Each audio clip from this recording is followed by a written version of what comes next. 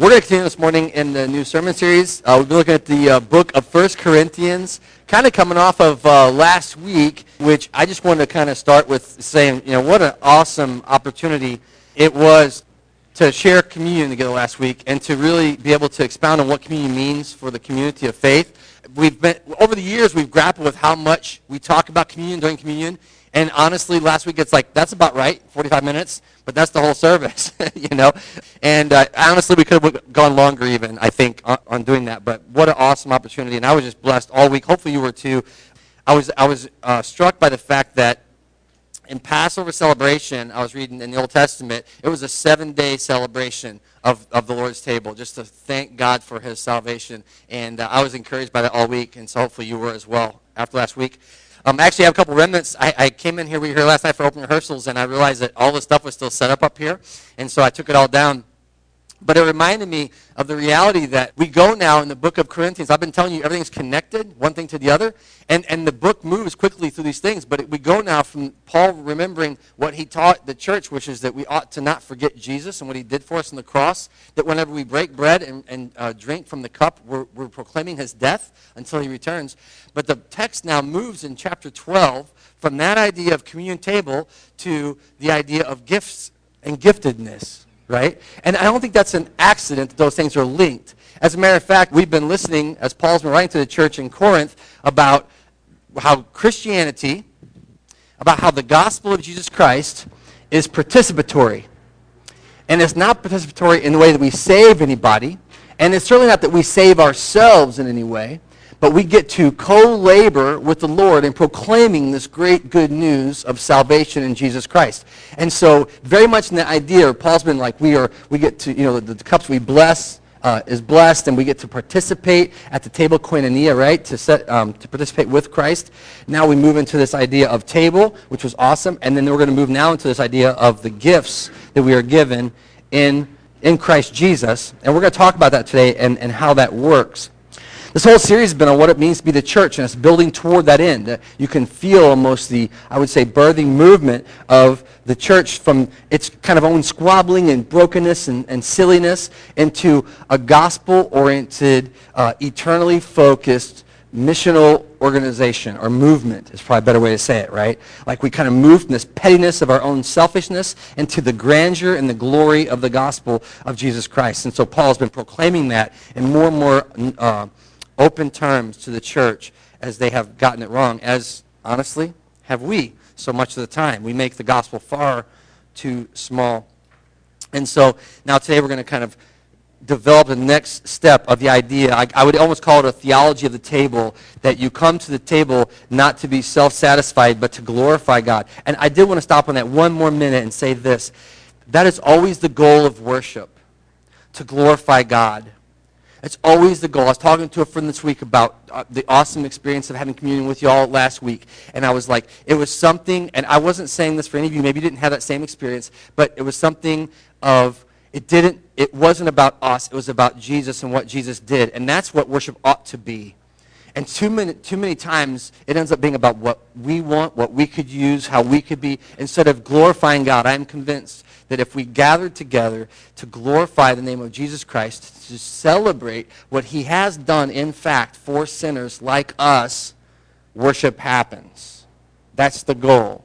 And so what an awesome opportunity. We ought to always keep that in mind. And we'll keep that same thing in mind this morning as we explore giftedness and what it means to then live into this salvation that we've been granted in Christ's name. So we're going to do what we always do. We're going to pray for wisdom as we get into the Word this morning. And then we're going to kind of walk through chapter 12, the beginning parts of chapter 12 this week on your giftedness, which you might be surprised. You might be surprised this morning. Pray with me if you would. Father, we thank you so much for the chance to gather together in your name and to celebrate who you are. And Father, very much we sense this morning is an extension of the table, of being able to glorify you because of what your Son and our Savior has done for us.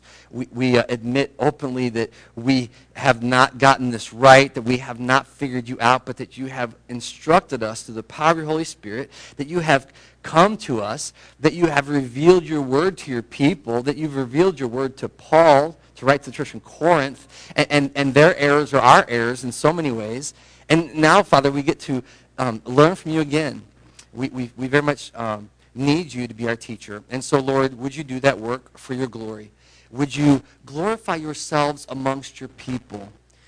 Would you set yourself aright as first in our heart, that we could truly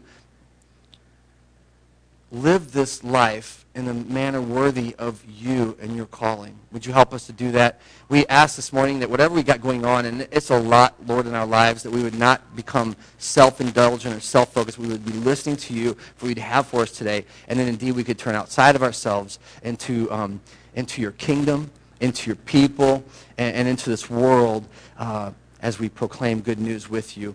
What an awesome thing. I don't take that lightly. Father, be our teacher. We ask it in Jesus' name. Amen.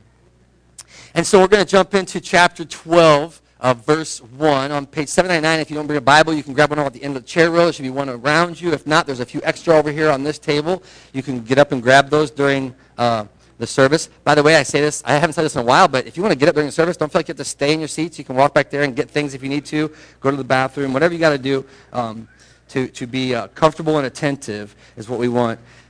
So we're going to start here in verse 12. Now about spiritual gifts, brothers, I know that when you were pagans, somehow or the other you were influenced and led astray by mute idols. And you can see that Paul goes right, I said that he goes right from that teaching on the table. He says, when I come, I'm going to give you further instructions. And he says, now about spiritual gifts. Now about spiritual matters. And the first point I want to make this morning is that the gifts we're going to talk about today are in fact spiritual gifts, right? And so that's the first thing we're going to say is that it's spiritual gifts. We're going to talk about what that means, these first 4 verses. But these are spiritual gifts that are linked directly to the table of Christ, linked directly to God himself. And these are not human abilities. This isn't natural talent. This isn't something you were born with. Like when you were born biologically in this earth, this is a unique manifestation, and we're going to talk about that today. About spiritual gifts, he says, I don't want you to be ignorant. And then here's the first point. Previously, when you were pagans, that's worldly people, right? Finding your own way in worship, not worshiping the true God. He said, you found yourself influenced and led astray by mute idols, right? And so this idea of a false God is a God that cannot speak. I want you to catch that. This idea of a false God is a God that cannot speak, that has nothing to say. It's a powerless God, and that is not the God of Israel, and it's not Yahweh, it's not God, it's not our God that we know. And so he says, you've been led astray previously, and I don't want you to be in error about this. Verse 3, therefore I tell you that no one who is speaking by the Spirit of God says, Jesus be cursed, and no one can say Jesus is Lord except by the Holy Spirit. And so this is kind of all Paul's introduction into this reality of spiritual gifts. But there's something interesting, and I always do this whenever I'm looking at texts. And by the way, I want to get a plug-in real quick for if you want to look in deeper into the text, there's a site called Bible Hub. It is fantastic. I mean, you have to spend some time digging. But it is so good. I cannot believe the level of information available to us to study the Word of God. I'm sure that it has to be unique in the time of man. I mean, these things are at our fingertips, literally, to study. And I was intrigued because I was looking, and in the text, it doesn't say gifts there in verse 1. It says, now about spiritual. I don't want you to be ignorant. It's like spiritual what, Paul? Spiritual things? Well, it picks up in verse 4. There are different kinds of gifts, and that's the word, and it's charisma. And so he's like, I don't want you to be ignorant about spiritual. And he says about non-spiritual things like mute idols, and then he goes on to say in verse 4, but there are different kinds of charisma amongst the people of God. There's different kinds of giftedness among the people of God. And so it's not unfair that in my translation here it says about spiritual gifts because it's tied into verse 4.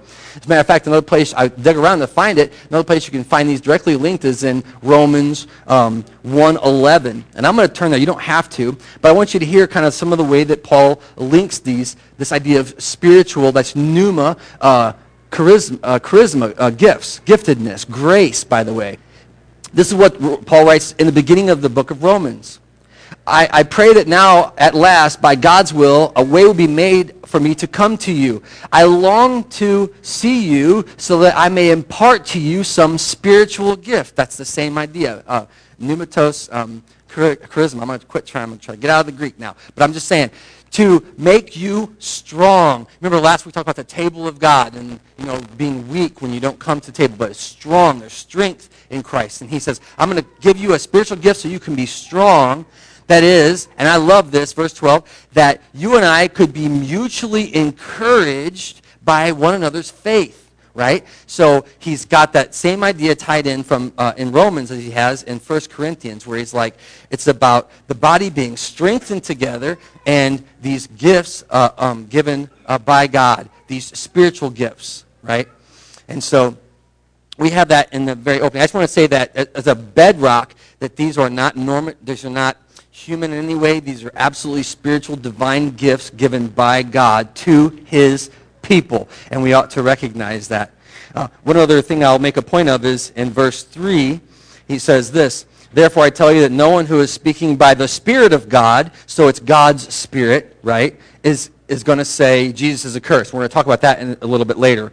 But he says, and no one can say Jesus is Lord except by the Holy Spirit. And so I just want you to see those two definers of the Spirit of God. And it's, first of all, it's God's Spirit, God's self. Right? So the Spirit of God is not to be trifled with. It's not something that's flippant or at our manipulation. It's God, God's self. It's God's Spirit, and it's a Holy Spirit. It's not a carnal. It's not a worldly spirit. It's one set apart for the kingdom work of God. Right? And so those are some things we ought to understand as we enter into this conversation about spiritual gifts that are in the church. Okay, so with all that kind of basis in this idea of what it means to have spiritual gifts, we're going to now jump into some of the ways that what spiritual gifts are in the church, right? And the first is this: they're not always obvious. Spiritual gifts are not always obvious. Where do we get this from? Look at what he says right away. I do not want you to be ignorant. I don't want you to be unknowing, right?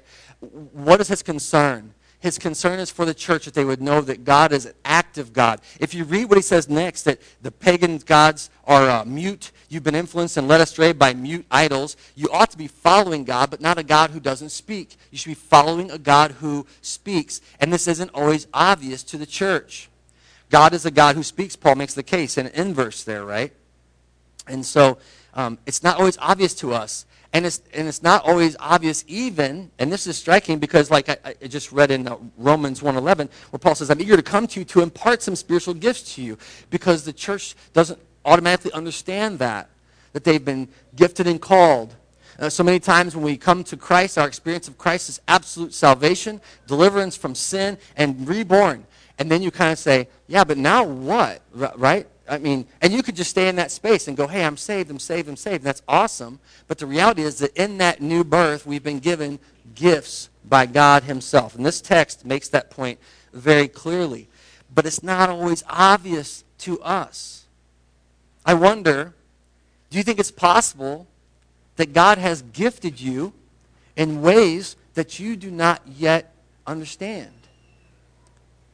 Do you think it's possible that God has gifted you in Jesus Christ in ways that you do not yet know in your own life? How would you go about finding out what your spiritual gifts are, right? I remember whenever I was a new believer, I was attending a church, and they had a spiritual gifts assessment. It was part of getting involved in our church, right? And you took a little survey thing, and then it said, hey, you might, but it was really funny because it said you might have these gifts, right? And if nothing else, it opened up the possibility to us that we might have some gifts. We might have some gifts. And so today we're going to kind of talk through some of the gifts the Spirit gives. And maybe you would ask that question, are these gifts that God has given me? Some ways that you can maybe begin to discern is, what does God awaken your heart toward? What does he drive you toward? What are the things you find yourself becoming passionate about? This could be a mark of a spiritual gift. Here's another thing, by the way. What are some things, Paul says that when we are together, we can be encouraged in one another's faith. What are some things that people may have said to you, like, man, you are really a blessing in this particular way to me, right? You've really encouraged me in my faith in this particular way. Maybe there's some of that. Maybe you've never had anybody say that to you, and maybe you've never said that to anybody else. Maybe there's someone who you sense the grace and favor of God through. That's a gift, right? You've been given a gift from someone, and you haven't ever articulated that to that person. Do you know how much you've influenced me? A couple weeks ago we talked about the people sitting around the table, right? Table of our spiritual development. And what a blessing it is to go back and maybe say to those people, do you know how much you've impacted me? Do you know how much you've encouraged me in these particular ways? Those are awesome, awesome things. The truth is that these gifts, as I've said, are rooted in the very Spirit of God, right? That's where they come from. Okay, so with that in mind then, God is not a mute God. He's a God who speaks, right? As a matter of fact, you can recall this is a long-standing thing. This isn't a New Testament idea that God speaks, right?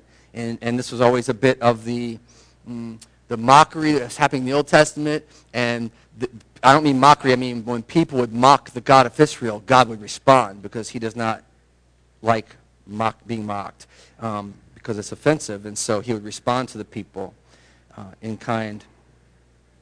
All right. So then, what else do we know here? It's a sign, spiritual gifts, and this is interesting, are a sign of lordship in our life. A sign of lordship. And we're going to dig this out of verse 3. This is important to understand. Therefore, because of these things, that there's a God who speaks. Notice that, right, in verse 3. Therefore, because you were led astray by mute idols that couldn't speak, you were influenced and being led by false gods. Therefore, now I tell you that no one is speaking by the Spirit of God when they say, Jesus be cursed. There's two statements here that are explicitly marked or prohibited based on the Spirit's involvement. Two confessions or professions that are limited by the Spirit.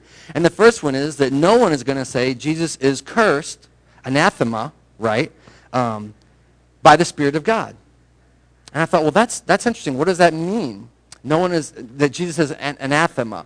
And this idea of that he's a symbolic offering, that he's this kind of weak, useless intermediary, that he's some passive offering, right? As if it was something we could give to God and please God with Jesus ourselves, that we could bring him. It means to be laid up or to be pledged to destruction. I've had the pleasure to travel a bit in the world. And one of the things that I've seen that, and I just want to kind of honor God in this, but one of the things I've seen as I travel, I'm always interested in spiritual things when I travel. I find myself so intrigued to watch how humans, including myself, behave toward God or toward what they think is God, right? And so as I've traveled in the Central American countries, I've noticed there's lots of votives, lots of lighting a candle to a particular god or purpose, lots of trinkets, right? Lots of beads.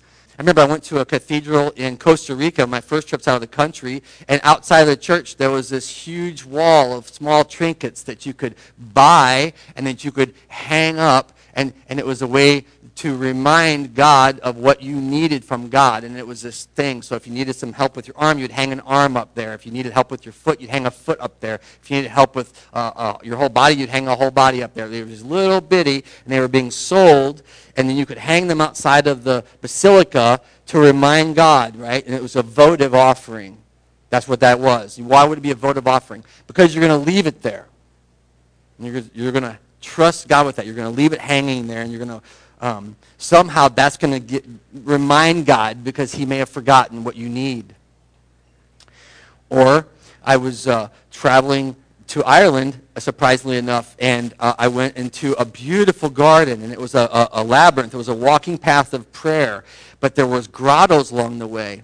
And what perplexed me was it was beautiful and well-maintained, and then there was these really strange, bizarre, sometimes offerings that were left. These were definitely votive offerings. They were a set of beads, or there was a picture of someone, or there was a small.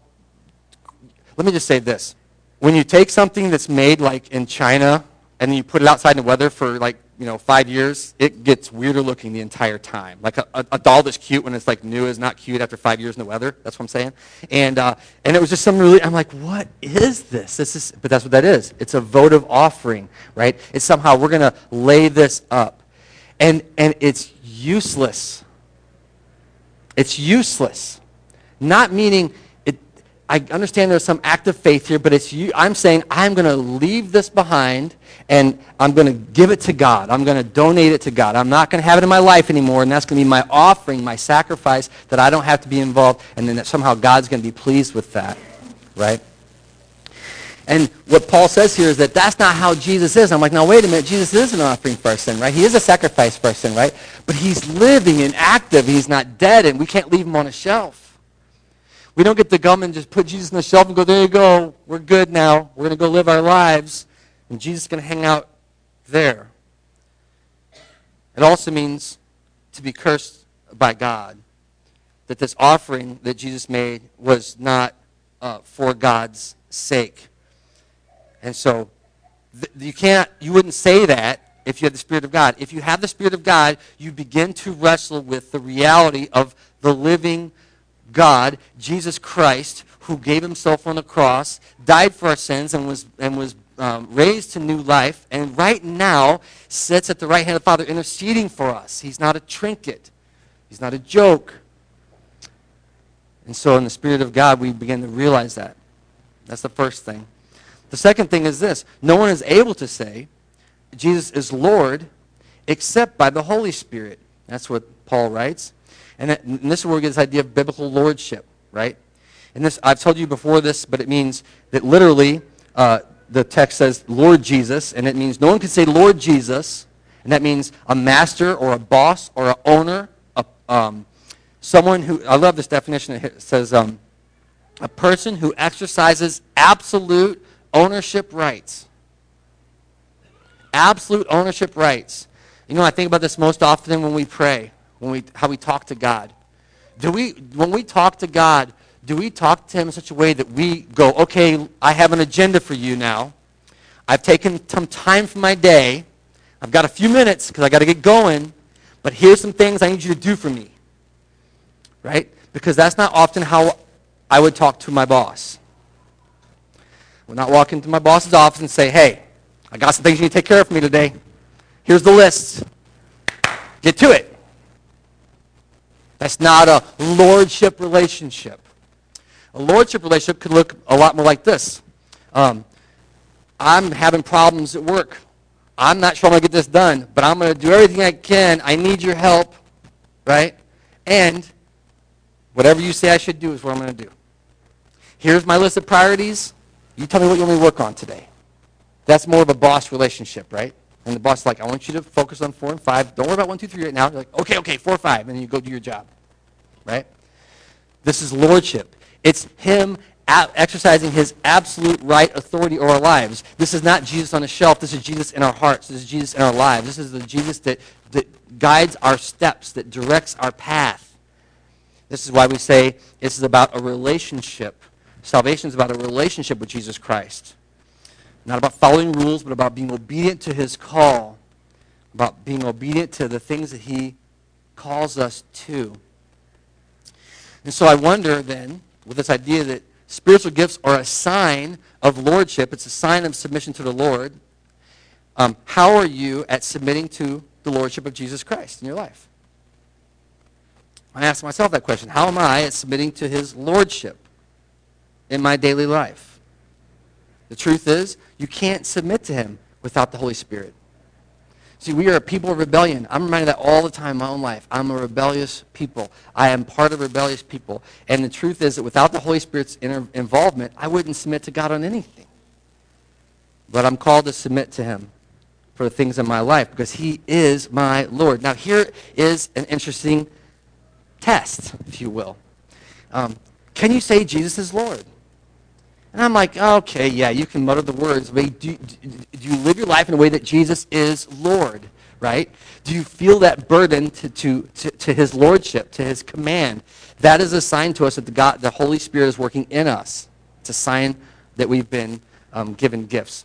And that's kind of a weird thing to say, but that's really the truth. Is like, it's not about uttering the words like a safety, like safety words. Like, I can say it, so I must not, I must be of the Spirit of God.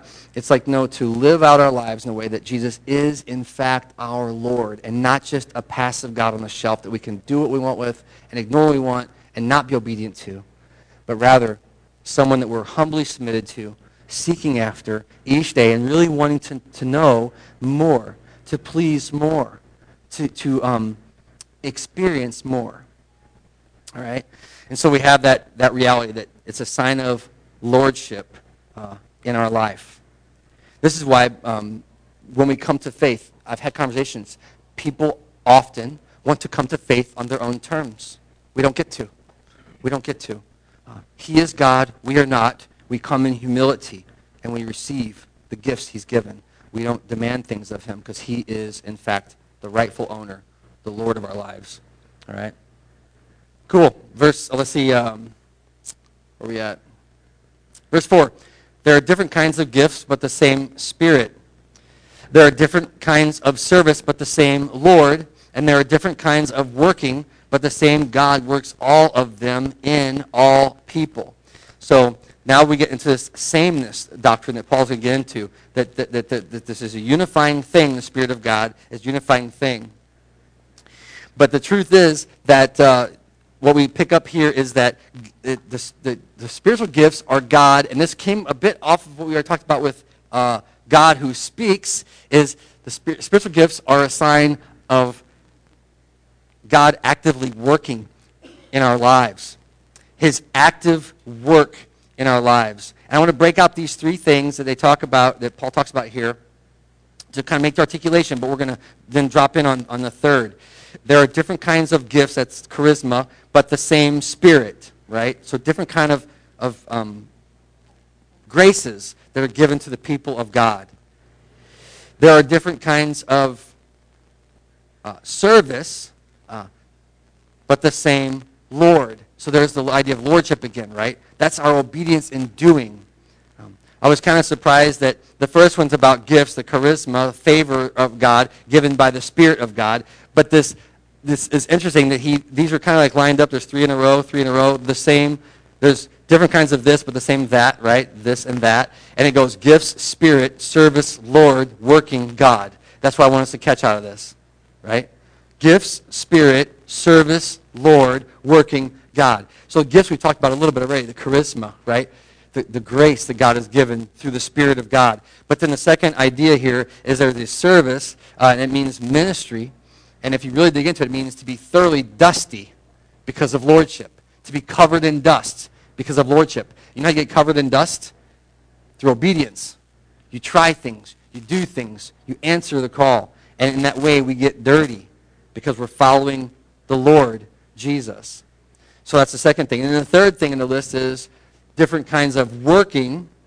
But then the word says this, but the same God is actively working in all things. So there's different kinds of works, but all these works are the works of God among us, right? So again, this isn't a passive God. This is an active God.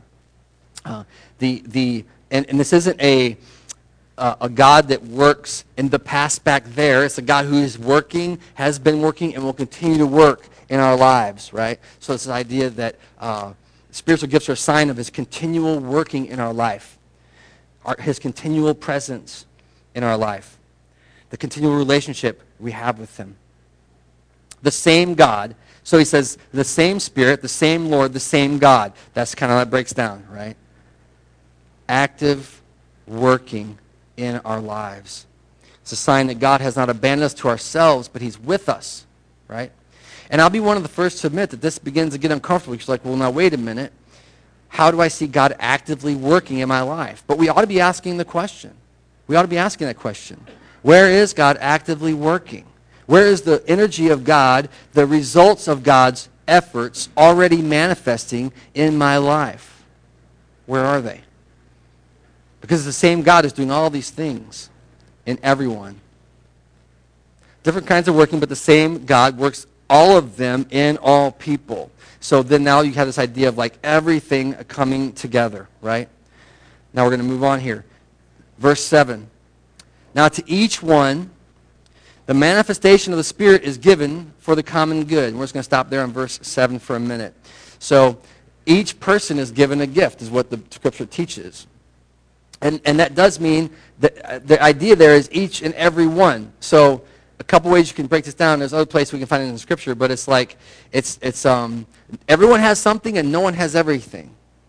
That's why I would say that. Everyone has something and no one has everything. But these gifts are uniquely manifest in the church. They're uniquely manifest. And I'm going to talk about why it's uniquely manifest and what manifestation means anyway, because he's getting the words. It's like, oh boy, we're going to manifest some gifts, right? God's going to manifest gifts amongst his people, but they're uniquely manifest. Now, each one is given. The manifestation means the coming to light or making known of the Spirit, right? So in our lives, there's a unique making known of how God is working.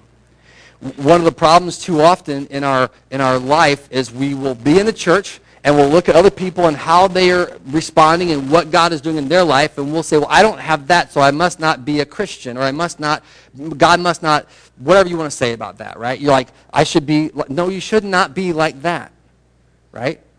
It's a awakening or a coming to know or a getting to see what God is doing in your life. These gifts.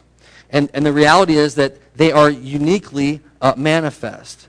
It's as if the scales fall off. It's as if we get to see, oh, wow, I do have gifts. And my gifts are different than someone else's. And they're not different from someone else's by accident, but rather by design. You see? It's not about us looking at one another and saying, I should be just like you, or you should be just like me. No. We should be just the way God intended us to be, and we're going to get into that in just a moment. But they're uniquely manifest, each one being given the gifts, the revelation of the Spirit of God. That should get us to pay attention. Well, how are they unique then? They're unique graces because each gift is unique. Each gift itself is unique, right? And so we're going to have a list in a minute, and we love lists. We get a list, we're like, yes, I got the list now. We can look, and these are kind of, excuse me, some of the broad brushstrokes maybe. There's other places, there's other gifts listed, but I'm not sure this is an exhaustive list of the gifts of the Spirit of God. I'm not sure that that's true, right? I'm not saying you're going to go manifest some gift and they're going to go write that in the Bible. That's a new one, you know. Bob's gift, it came out today, right? But I am to say that we ought not to be so rigid in our thinking to think that God can't do whatever God wants by His Spirit. That as believers, we ought to pay attention to the unique aspect of the offerings that He makes, the unique graces that He gives. Well, that's one way it's unique, but then here's the second way it's unique. It's because it's unique to the people. So even if you and I have the same general spiritual giftedness, the manifestation will be completely different. It will not be the same. So even if we have the same gift in some realm, it's not going to manifest in exactly the same way. So it's unique in the gift, and it's unique in the person, or rather in the believer through whom the gift is given. So these gifts are uniquely manifest. Okay? And then one more point here then in verse 7. Now to each one, every one is given the manifestation of the Spirit, and for what purpose? Because this is something else we will get wrong. And it is given for what, does it say? The common good. That's what it's for. So spiritual gifts are given for the common good of the church, the common good of the people of God, the common good of all the rest of us. And this is why it's problematic in some ways whenever we sit back and don't think, well, I don't have any gifts to share, because the church needs you to understand and begin to live out of your giftedness. The church needs you to be serious with God and say, God, how have you called me? How have you uniquely gifted me? And what would you have me to do, because you are Lord of my life? You see that? There's like this progression idea, like the Spirit's given a gift. The Lord commands obedience, you know, like He commands, not demands. He commands obedience. We have the opportunity to respond in obedience. And then God does the work. There's this progressive idea that we get to share the gifts that we have with one another for the common good.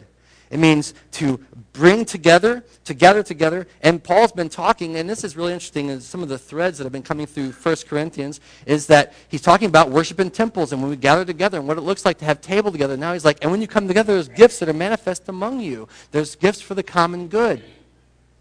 It literally means to bring something together, to carry something in the room together. Have you ever seen this logo on a box? That's what it reminded me of. The Spirit of God, the gifts of God are for Team Lift. That means if I show up at mine and I'm like, I'm going to do it by myself, it's not going to be the same. And if you show up at yours, you're like, you're going to do yours, but no. But somehow together we begin to elevate, to raise up the things of God, and there's a manifestation among us for His glory that we get to participate in. Have you ever carried something with somebody? None of you? Unbelievable. Of course you have, right? Have you ever carried something with somebody and you feel like they don't have their end? Do you ever feel that way? Are you even lifting over there? Right? I've had that experience before. Have you ever had the experience where you've not felt the weight on your end? Like, are you even, I'm not holding anything. Have you had that experience? It's like super weird. You're carrying something really big and you're like, you got all the weight? Because I have no weight on my end, right? And this isn't about fairness. Have you ever carried something with a bunch of people? I've done this before. I used to work as a mover, and we would move furniture, and we usually wanted 2 guys on something. 2 guys. And maybe some equipment. Sometimes, though, when you move with people who don't move often, they're like, here, let me grab the side of this. And so you're carrying a China hutch out, and they grab it in the middle, and they're twisting, and you're like, whoa! And then someone goes this side, let me catch it. But at some point, though, honestly, if you get enough people around it, it's really light. It is light. Right? Team Lift. But it's all about that. Are we getting in it together? Are we using our gifts together? And do we think that God's purpose for us is to share our gifts in a way that be a blessing to other people?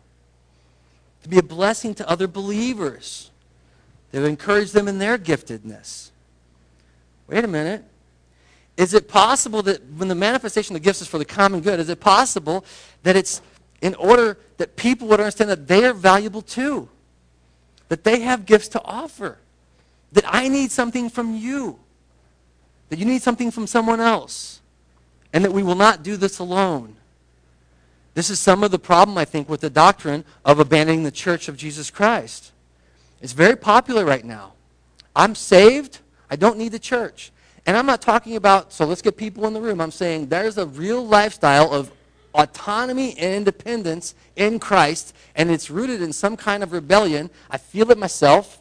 And the Bible doesn't teach it. The Bible's like, no, you should be together. This is a team exercise. It's for the common good. It's for a brother or sister, maybe who can't carry their weight today.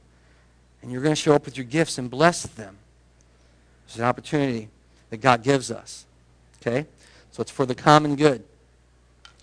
So now, Paul's going to turn then into the gifts. Listen to them. Starting in verse 8. To one, there is given through the Spirit the message of wisdom. And to another, the message of knowledge by means of that same Spirit. So there's going to be some structure here that's going to become obvious, right? A gift is given to an individual. It's a particular gift, but it's the same Spirit giving it. So I'm just going to read that again. To one there is given through the Spirit the message of wisdom, to another the message of knowledge by the same Spirit, to another faith by the same Spirit, to another gifts of healing by the one Spirit, to another miraculous powers, and to another prophecy, and to another distinguishing between spirits, and to another speaking in different kinds of tongues, and still another the interpretation of tongues. I'm going to go ahead and read 11 too, and then we're going to spend the rest of our time here.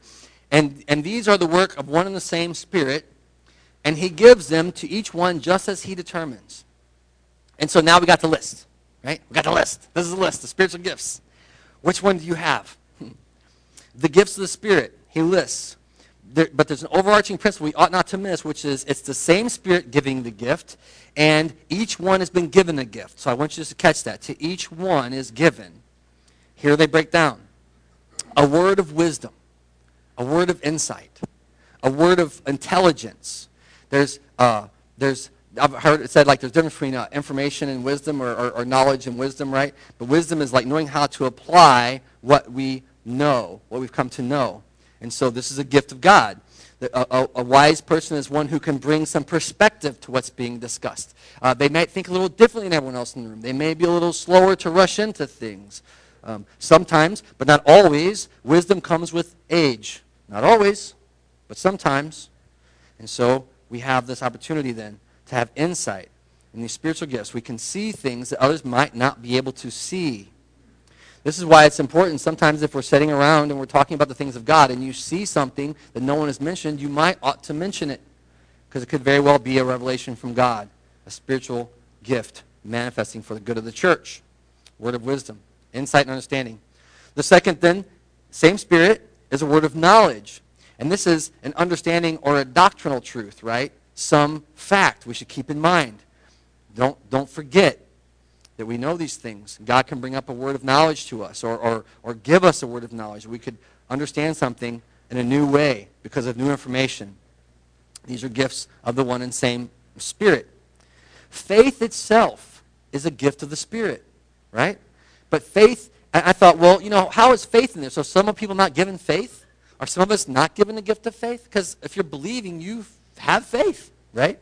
But it's a particularized kind of faith, and it's the person who has a particular, what do I say here? A strong belief, a strong trust in what God is doing. Or, another way you can say it, is a great confidence in God's ability to do it. See, you can be a believer, and you can be believing, but still have a brother or sister come up to you and say, but you know God can do this, right? You know God will do this, right? And that's a gift of faith. I've often had people in my life remind me of my lack of faith at times. That's a spiritual gift. Yes, don't forget, the God who is able is among us. He is the one who's leading. He is the one who saves. And that faith, that bold proclamation faith, is a gift to the church, to those around them. So that's the manifestation of that one and the same Spirit. Next one says it's a healing grace or a healing gift, right? It's to bring a cure or remedy to a problem. And I think we often do think, and it's right to think this, for a physical ailment, you're going to heal me. I'm going to get a miraculous healing from you. And we do pray at Family Bible Church for healing. We do. We don't pray that flippantly. We pray it sincerely. And we ask God, God, would you bring healing into this person's life when there's a problem? And yet, we know that there are many ways that God brings cures and remedies to our situations. There's many times that we get healing from other people. It's a gift or a grace from them. And it's interesting, by the way, that this is where that word is re-mentioned, the idea of gifts. So it's a true grace to be healed in that moment. And I will just say this, it's not always physical. It's not always physical. But we can have a ministry of healing that the Lord can bring. Have you ever known a person who has a healing giftedness? That even if you leave them and nothing has really changed, you feel better after talking to them. That could be a gift to the Spirit of God, a healing grace that they've helped you somehow deal with your situation, even when the situation doesn't change. That's a healing grace, a gift from our Lord. The next is working of miracles. And this is the idea of the effect of power. That same idea that it said earlier that God is doing the work amongst us is the same word here, right? And so it's the very work of God being done in a miraculous way through a gift of the Holy Spirit. That God does something that anyone would believe is not possible, and yet God shows up and does it. Another gift. Here's one, prophecy. We often will hear of prophecy. People prophesying, and what does that look like? Even Paul has written in the book of the Corinthians already about prophesying and gatherings and what that should look like. Prophesying means communicating or reinforcing revealed truths, right? To speak truth in a moment of need, to say the things that need to be said is prophetic, a prophetic word. And it's a gift of the Holy Spirit. I'll say this. It can be about the future. It doesn't have to be about the future. It's very often about the present, about what's happening right now. We often think of the prophesying and it's some kind of like, in thousands of years, this is what will come to pass. And it's like, okay, maybe that could be something God does. But often it is, do you know what God's doing right now? Or, what is God doing right now? See, prophecy asks that question. It's communicating what God is doing in a practical way, in the moment and beyond. It's a gift of the Holy Spirit. The next is a distinguishing of spirits. I love this because the simple way you would say this is discernment. A brother or sister with discernment is a great gift to the church. Discernment of what? Not just anything, but of spirits. Because not all spirits are of God. And there is a presumption, and I am guilty of this often, where I don't have good discernment on what is of God and what is not of God. And I will presume things to be of God when it turns out they're not of God. Not in any egregious way, but it happens. So what do I need? A brother or sister who goes, whoa, whoa, whoa. Are you sure? I'm like, well, maybe not. I'll slow down, right? The gift of discernment is a huge gift in spiritual life. Make no mistake, the Christian life is spiritual warfare, and we are always in the battle. The truth is, to have someone that could come and help us discern or judge the spirits rightly is a great gift to the church. And then the next one is the giving of tongues, or I wrote it down this way, the birth of tongues. It's a manifestation of tongues, but interestingly enough, it's this idea of a family, race, or a nation of people, right, a speaking. But I also don't think it excludes the idea of divine speaking. So I think both things are caught up here in the text, and that's why we get into this. So what's funny is we got all these gifts, right, that we've listed, but then we get caught up in this one particular gift and how God manifests it amongst his people. But first of all, it's one gift. And secondly, in the text, it's caught up in there a little bit. It's speaking to nations. It's being able to use the language of nations to communicate, right?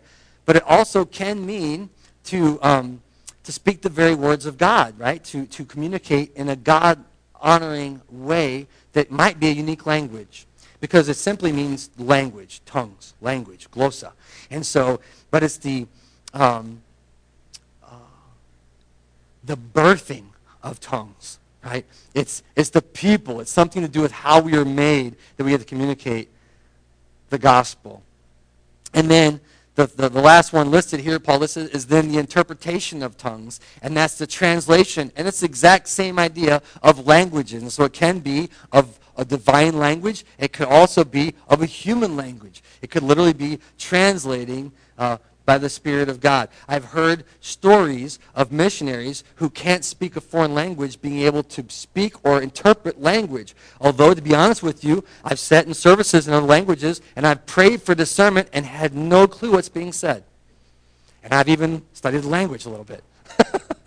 And they go so fast. I'm like, I can't keep up. I'm like, God, give me divine wisdom. Is this of you or not? Give me a discerning spirit, right? But that is a gift of God, that we could interpret, translate, or explain the very tongue. As a matter of fact, Paul's going to make a case about this later, about a rightness in worship and ordering in worship. All these things, then, are some of the manifestations of the Spirit. Now, to each one, the manifestation of the Spirit is given for the common good. To one there is given, and then he lists them out there, right? So that's what we just went through. That's the list that he gives. But look at what he says in it, verse 11, and this is key. All of these are the work of one and the same Spirit. And so we come back to this overarching principle that spiritual gifts are the work of one Spirit. That's not it. That is it. Oh, yeah. This common good, this is what it reminds me of. It's the idea of a team lift, but it's like extended, and it's this. It's a symphony. Have you ever seen a symphony play? We had a three-piece band this morning. The more people get up here, the more complex things get, but also the more beautiful they can be, right? And so you have all these people, and they each have their own part to play. And if you've ever listened to one person play their part, it might be not great. It might be not great. Do you ever think about the parent of the tuba player? Right? Do you ever think about I've been a parent of a couple of drummers. They played snare in the house. Do you ever think about the parent of some of those things and more, like a saxophone or a clarinet, trumpets? You can get a lot with a trumpet, right? But these are different. But still, when you put them all together, they all get up there and they're performing their best, right? It's for the common good. And that's the same exact word in Greek here is the word we get symphony from, a symphony orchestra, a coordination amongst the people for a better thing than any of them could do individually, right? But, like I said, this is the work of one and the same Spirit in verse 11, right? All these are the work of one and the same Spirit. And so everything that's being done is being done for a purpose by someone. And this is the next thing that we ought to be mindful of, is that it's not just an orchestra doing whatever you want. Have you ever been there early for the orchestra and everyone's just playing and it's just noise, right? It's kind of nice, isn't it? Because everybody's not really playing out and it's just kind of got this like nice little vibe to it. But then all of a sudden someone walks up and they step up there, right? They have those goofy tails, maybe, I don't know. And then they tap and everyone stops. What's that? In the church, that's the Spirit of God. That's the Spirit of God. That's this guy. See? See, a minute ago, he was doing this other thing. Like, look at these people, how good they are at music. And then he's like, and I conducted them. Yes? And all of a sudden, the cacophony of noise, all these little things, get coordinated into a moment, and it's like, da, da, da, da, da, da. And you're going, wow! Right? But what's this girl doing? Just calling forth the music from the people. Right? The Spirit of God functions in that way. It's one Spirit. It's the Spirit that everyone's tuned into and listening to. And I've been practicing my instrument, and I know I have a gift to share, and I'm going to be obedient to you, and I don't even understand it. When you say, I'm going to, and you say, I'm going to, and that's what's going to happen. Every time you point, I'm just going to do that thing because you told me to do it. And somehow the coordination by the very Spirit of God becomes beautiful music and a gospel witness in the world. Can you imagine sitting there and the points to you and you don't play? Nope. Maybe you're sitting there in the seat. I'm not sure why I'm even in the seat. I don't have an instrument. Right? He's going to point to me when I sing. You know what's going to happen. No, it's the same Spirit that gives the gift, is coordinating the gift. It's one and the same Spirit. Last point. Why? It's right there in verse 11. All these manifestations, all these gifts of the church, all these things that God has given to each one of you are the work of one and the same Spirit, and He gives them to each just as He determines. The truth is, it's for God's purpose. It's for God's purpose. Two ways we can look at this. First of all, He gives us the gifts He wants us to have. We ought not look at other people and go, I wish I had that gift because God gave that gift to them for a reason. But we ought to say, God, what gift did you give me? What gift would you have me to use, to exercise, to practice? And then the second is this. So that's one way we look at it, is it's for God's purpose in giving, but it's also for His purpose in use. It's not just that He gave you the gift He wants you to use. He wants you to use the gift He gave you. The Spirit gives gifts that He wants us to have for His purposes in the church and in the world. He gives us these gifts. And we get to participate with Him in this. So I want to ask a question. What gift has God given you? Or what gifts has God given you? Second question. Why? Why did He give them to you, not somebody else? Why did He trust that gift to you? Why maybe right now is He bringing it to mind and saying, this is the gift? Third question. So what do you do with it? How do you use it?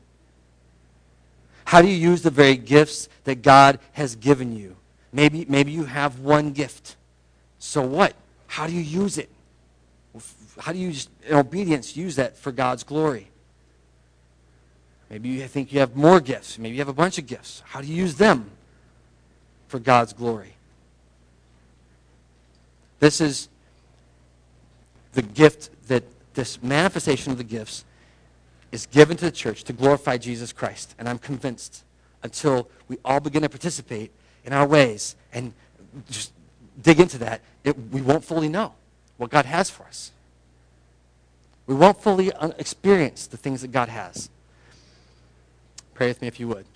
Father God, we thank you so much today for the truth that you are the one who's conducting and gifting in our lives. We thank you so much, Father, that you have saved us from sin and you've delivered us from the very gates of hell, that you've brought us into your kingdom. And that's a miraculous and glorious thing. And now you have us. You could have taken us home the minute we came to faith, Lord, but now we're here in this life in faith. And when we want to live into the giftedness you've given to us. We want to know your plans for us. We want to experience and be obedient to the unique and particular ways that you've called us to glorify you in our lives. And Father, as much as we are drawn to spectacle and we're drawn to outrageous things as people, it seems, I pray that we would never diminish the small acts of faith, that we would always be attentive to the great and small ways you're working amongst us as your people. Lord, for the gifts of the Holy Spirit, we give you thanks and praise. I pray for brothers and sisters who are here this morning and thinking maybe they don't know where their giftedness is. Or maybe they have gifts, but they're unsure how to use them. Father, would you lead them in their lives in a way? Would you impart to them your understanding for their obedience to your lordship? Oh, Lord, would you work amongst your people for your glory? We thank you so much for the opportunity we've had to gather together as your people, but now we want to be equipped and go out and use the gifts you've given us. Help us to do that this week. Help us to be willing to be uncomfortable and to pursue you anyway, to know you better. We love you so much.